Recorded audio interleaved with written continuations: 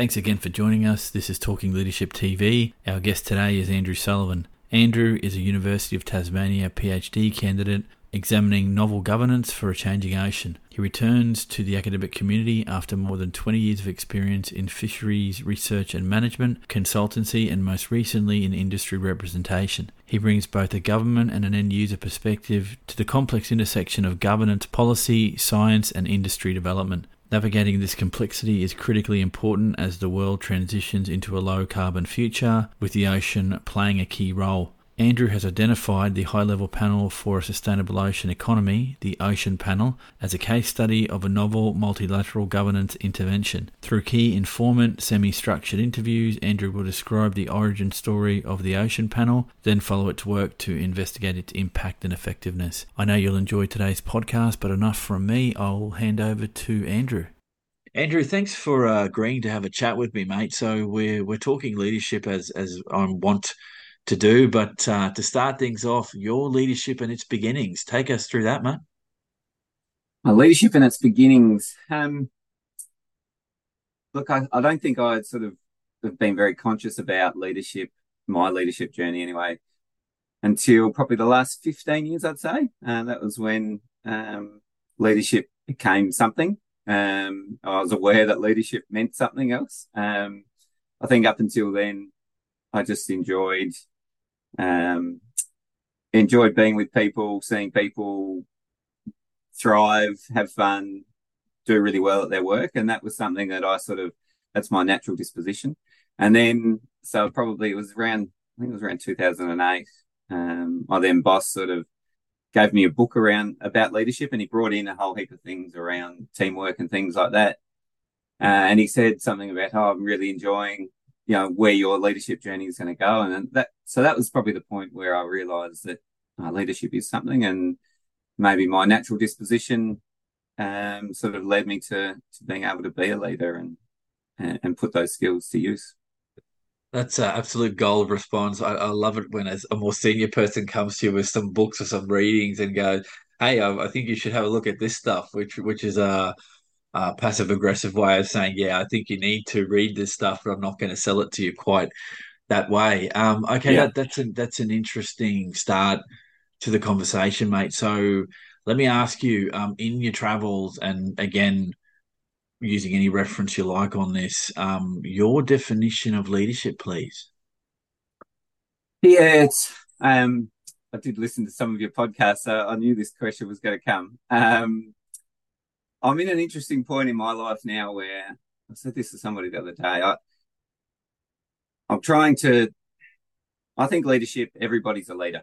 That's the way I look at things. And I want everybody, I think if the more people recognize that they're a leader to some extent. That's interesting. And just as an aside before you go on, something I'd like to share is in the military podcast that I did talking to ex and currently serving military people, they pretty much said the same thing, that we train and breed leaders at every level because it's a necessary part of what we do. And you seeing everyone as a leader, is that because you see it in the kernel of everyone's being that you meet, or is it behaviors that you see, or is it your just general philosophy on what leadership is for you? Be a little bit of everything there. I do see that in people. I think I naturally like to see the best in people, so I can sort of see that in people. I think one of the other things though is I think by putting leadership over up here and talking about leadership that's in a way that's not relatable to people, it makes it seem out of reach, or that you have to be special, or that leadership is something that you have to do a course for and things like that. Whereas people are doing acts of leadership every single day in their lives. And I think if we can get them to recognize that what they're doing is an act of leadership, it just becomes normal, and it inspires others then to lead and to do things, and to make the world a better place, I guess.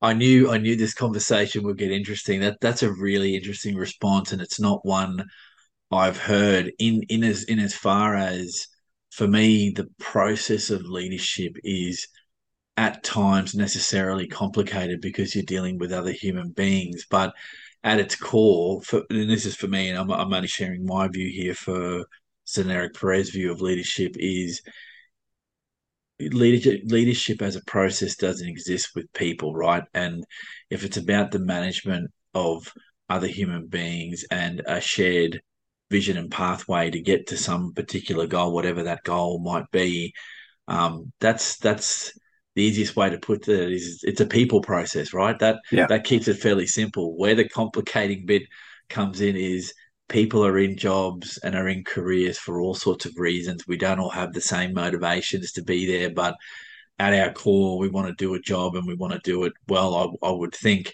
maybe that doesn't apply for everyone, but that's my hope is that you want to do as good a job as you can, not necessarily being a leader, but being in there and giving it a go. So it's interesting about demystifying the process, and it's as complicated as you make it. I think is part of this, or at least what I'm seeing or hearing from my guest. Does that ring true for you? Yeah, absolutely. So if you look at it, everybody's in charge of their own life. So they make decisions every day. They're part of a family. Like you say, they're part of a team. If you want to look at it at that basic level, you know, they're part of a team. They're doing acts of leadership before they go to work. And so obviously as you step up into bigger companies or more complex environments, then the process of leadership becomes more complex and it becomes more difficult. And you need to rely on more people and all those sorts of things. But at the heart of it, I think it's still the same. Let me ask you this. Getting to where we've got to in the conversation, and this is a bit that I particularly have an interest in, not just from trying to develop myself professionally, which these podcasts help me to do, but to understand leader capabilities, because that's the space in which my thinking is at the moment. What for you? What do you believe are critical or core leadership capabilities? Um, yeah, so again, I'll probably life's the sort of the core things for to live a good life. I think is integrity, and I think that's crucial for a leader. If you're leading other people and wanting them to follow you, and then you need to live by the words that you say, and you can only do that by demonstrating it. So that's integrity. Um, Honesty goes with that, I think. And something else I've been thinking about recently, we talked in the intro. I had a friend pass away this week. She was quite young, 47, and one of her strengths was kindness. She was just kind to everybody that she came across in her life, and I think reflecting on that this week, I think if you can bring kindness into your leadership, I think it's a really underrated skill. And in fact, I knew this question was coming, Eric, too, and I thought last night my daughter came home from guides and she got elected. She's only 9. She got elected as a patrol leader for a guides group, which was really cool. And I was putting her to bed and I said, "Oh, how do you feel about that?" And she was like, "Oh, yeah, really good." And I said, "Oh, what do you think? When you're leading your kids, what do you have to do as a patrol leader?" And she said, "Oh, I have to get them to do things." I said, "Oh, what do you think makes a good patrol leader?" And she said, "Being kind." And I thought, "Oh, wow." That just made me really proud. So I think, yeah, don't underestimate kindness. I think a lot of the corporate world and things can be quite brutal at times. So yeah, bringing in a bit of kindness is good too. Yeah, thank you for that. The spread of responses to that particular question is as varied as the people that I've spoken to, and yeah, it often comes up. Some of the what in some of the literature you read is called your soft skills, understanding what those things are. I think it's in some ways the hardest thing to bring out and to demonstrate kindness and authenticity and the things that you've raised and others, that you have to be prepared to make yourself vulnerable as a leader to do that, because as soon as you start doing that, you demonstrate that you're just as human as the people you're leading, and you have a title, but that doesn't separate you from the herd. It just brings more responsibilities on your shoulders than not. And Yeah. yeah, 100% agree. Well, congrats to your daughter for the step up. You could be looking at the next PM, so don't underestimate that at a young age that these things, these traits can be fostered. I don't.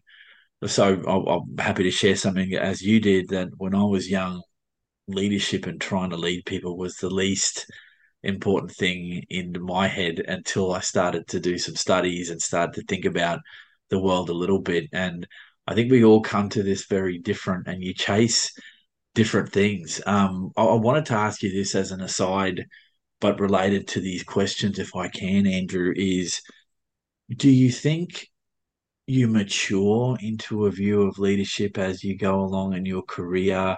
I'm just talking in general, but if you want to talk about your career, please do. But do you think that morphs over time, or do we all have a core of what we think is good and we just build on that over time? I'm genuinely interested in that, in finding out your response to that, mate. Yeah, look, I mean, yeah, life's a journey of learning, I think. And so the more you learn, the more I think the more you learn and the more choices you've got, the more you see, and so the more options you've got. And I'm just trying to think where I'm going with this now. Um, I just think the more you experience things, the better you get at something. It's a practice. And so, and you go in life as you get older, you sort of see things that are important to you, understand which things are important, which ones are not. You also tend to not sweat some of the other things, and you sort of, you move on quickly and that sort of thing. And so, you can be, I don't know, a little bit more you tend to be more honest about things as well. So I think as you go, through developing your leadership, maturing in life, it all gets better. And I know you hit this. I feel like I'm in a point in my life where I'm hitting a bit of a sweet spot in terms of still got energy, mind's still pretty sharp, body's still pretty good as well. And yet I've amassed this knowledge over the last 20 to 30 years, which I can put to use and hopefully share it with the people around me as well. Yeah, nice. I like that response. So, share something else with me if you can. Looking at the world of leadership that you're involved in or have been involved in, what do you see are still some key issues that remain, let's say, under-addressed from a leadership standpoint? Yeah, look, I think I've been involved in the seafood industry for most of my career. And you look at that and you look at, I think, all of society, though, at the moment, I think we're going to look back at this time to see it as a pretty incredible period of change. I think society is changing a lot at the moment. I know we've had COVID, but even, you look at climate change, the things that are happening in our world, I think we are going to look back at this time and go, wow, there was a lot of change happening. And with change, that means a loss as well. Like some things are taken away from us during periods of change. And I think people that worries people as well. And so navigating through that is difficult. And so I think it does require leaders to really sort of stand up and make difficult decisions, challenge themselves, challenge the people that they're leading as well. And so I think from that point of view, I think it takes a toll on people as well. And so I think, again, if we're a little bit kinder to our leaders, it would be helpful. A bit kinder to ourselves because, it does bring out the best, but it also brings out the worst. You see that, when disasters happen, you see the best in people, but you see the worst in people. And so it's a bit like this period now. We're going through, we are going to see some amazing things, but it's also, we're going to see some of the darker sides of people as well, people looking to bring people down and undermine them and those sorts of things. So I think if we can focus on a bit of that kindness during this period, I think that would benefit us.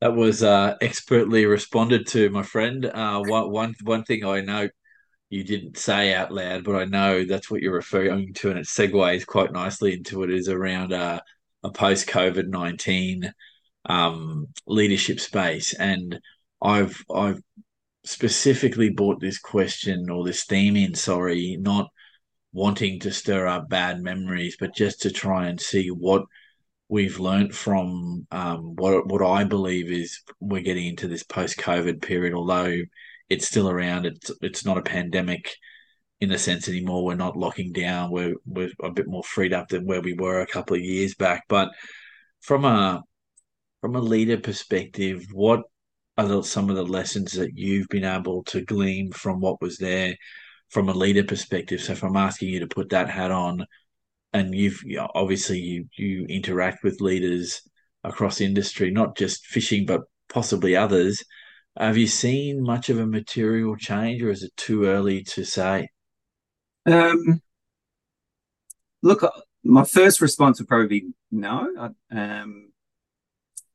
I can see us going quickly back to the way it was before. It's sort of a bit of a rush back. Having said that, I think there is some pretty significant structural changes to the way we do things that have obviously happened. Whether it's changed the leadership, um, my leadership, I don't think it's changed my leadership too much. I think during a period like that, probably what it does do is it brings a focus to things. Like a crisis brings a lot of focus to things. So you sort of learn. You probably learn. You might have progressed a little bit quicker in your in the development of your skills, your leadership skills, or your crisis management skills, those sorts of things. But I'm not sure it's fundamentally changed the way leadership occurs.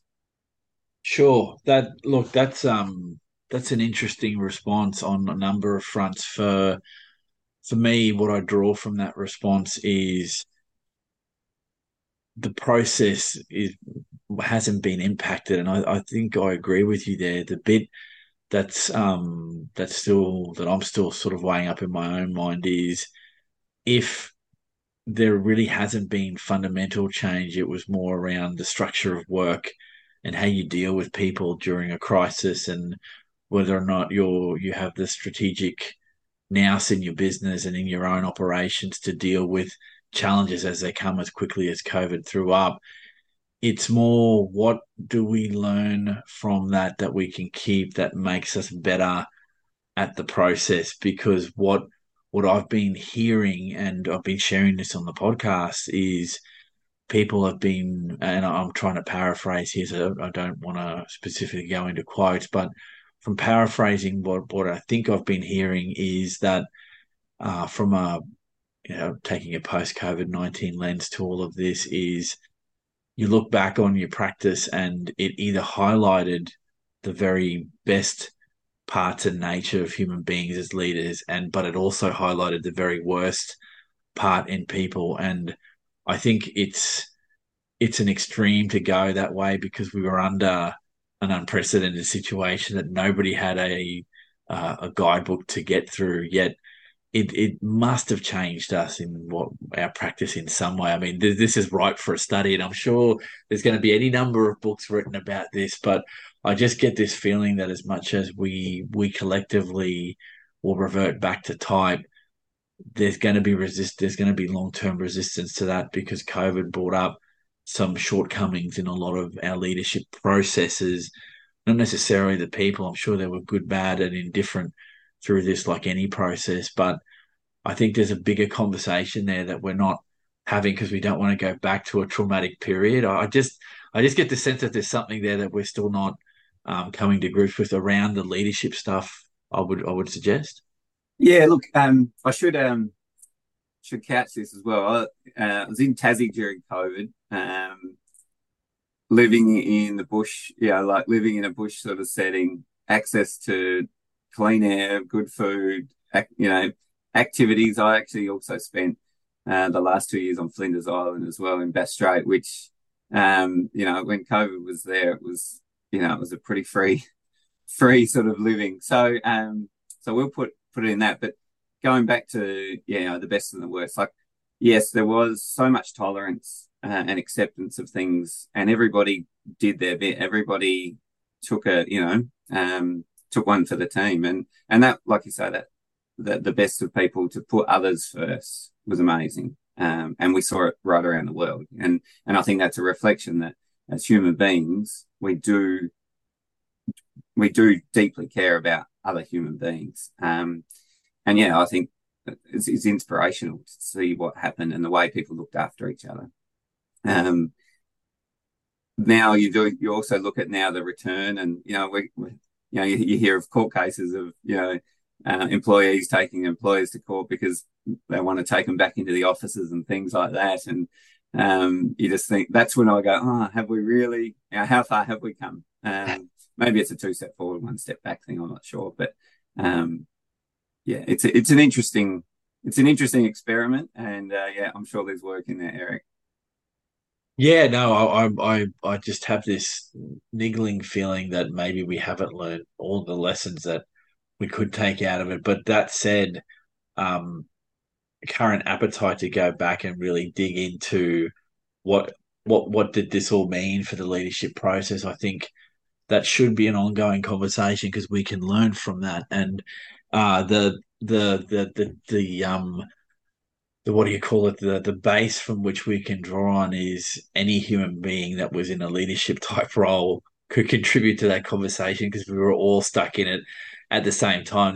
Wasn't one unique set of people. Like I would suggest to you that fishbowl thing around, let's say COVID only happened in one country and one country went catastrophically bad and the whole world just kept on business as usual.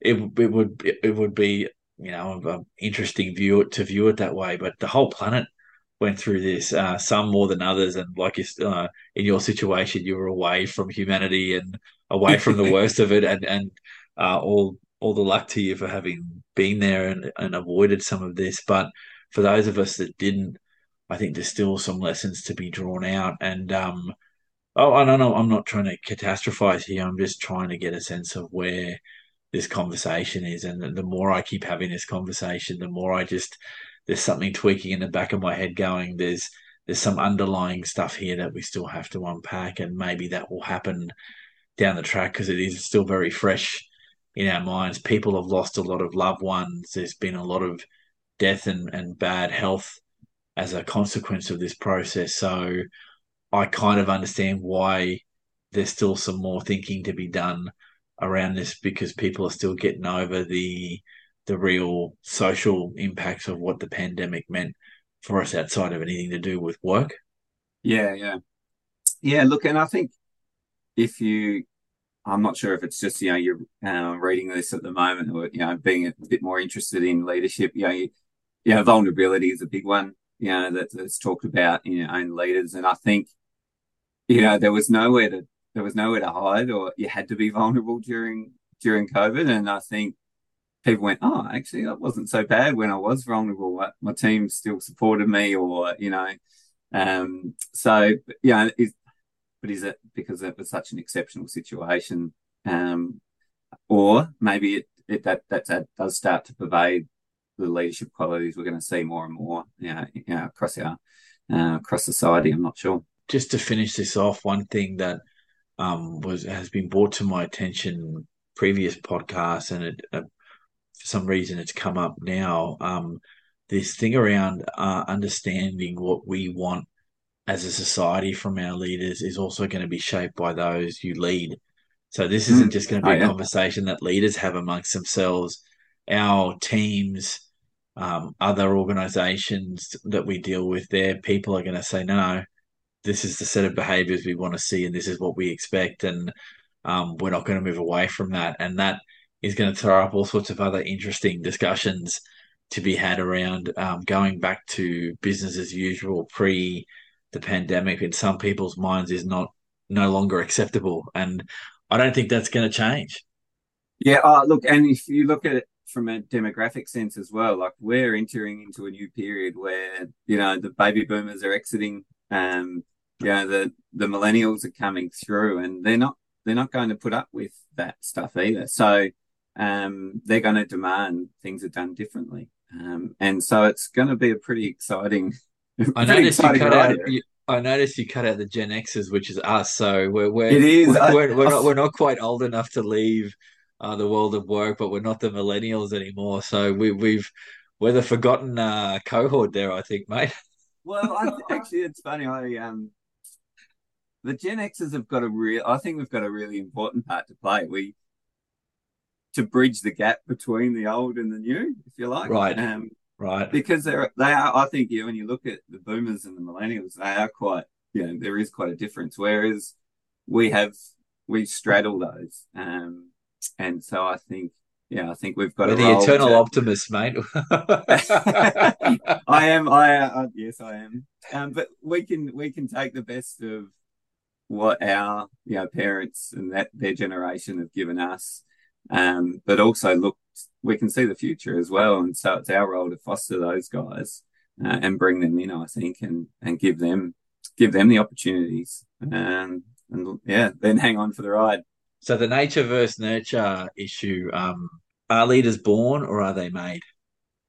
Look, as I guess I started out saying that I think we're all leaders. I think we've all got the capacity to lead, and we do. We all lead in some aspects of our life. So uh, I think leaders.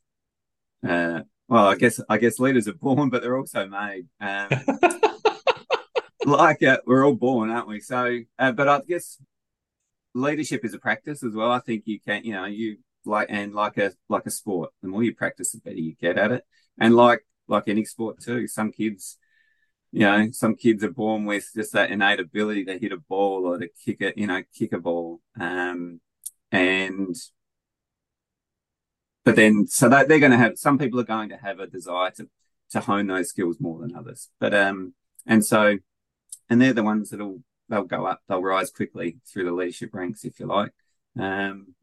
But yeah, definitely it's in us all. And I think if people take an interest in making, developing themselves and their skills, then they can apply those skills into whatever sort of part of their life and leadership roles that they've got, I think. Yeah, nice. Thank you for that. Final topic area, mate, if you can indulge me on this one, is looking back at your leadership pathway.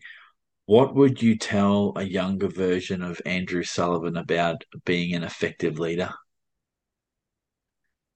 I'll share a little story actually. I remember I was probably in grade about 7 or 8, I think, and there must have been an election or something like that in the class, and uh, I said a line like I think I'm a bit of a leader, and the smart ass kid in the class started ridiculing me, like, and thinking, oh yeah, he's a bit of a leader, yeah, he thinks he's pretty cool and all this sort of thing. And I remember, like, I've reflected on that, and I remember thinking, when he did that, I sort of sunk down and hid.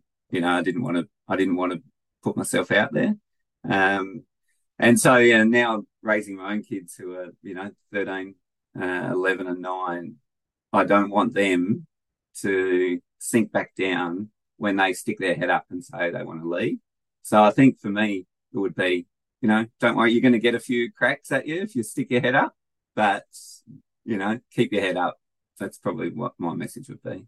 Thanks again for joining us, and that ends today's podcast. I'd like to thank Andrew for his time and insights regarding his leadership journey. I'd like to thank you for your support, and again, please drop a like or subscribe to help the channel grow. Have a great day, rest of your week, and we'll catch everyone on the next episode of Talking Leadership TV.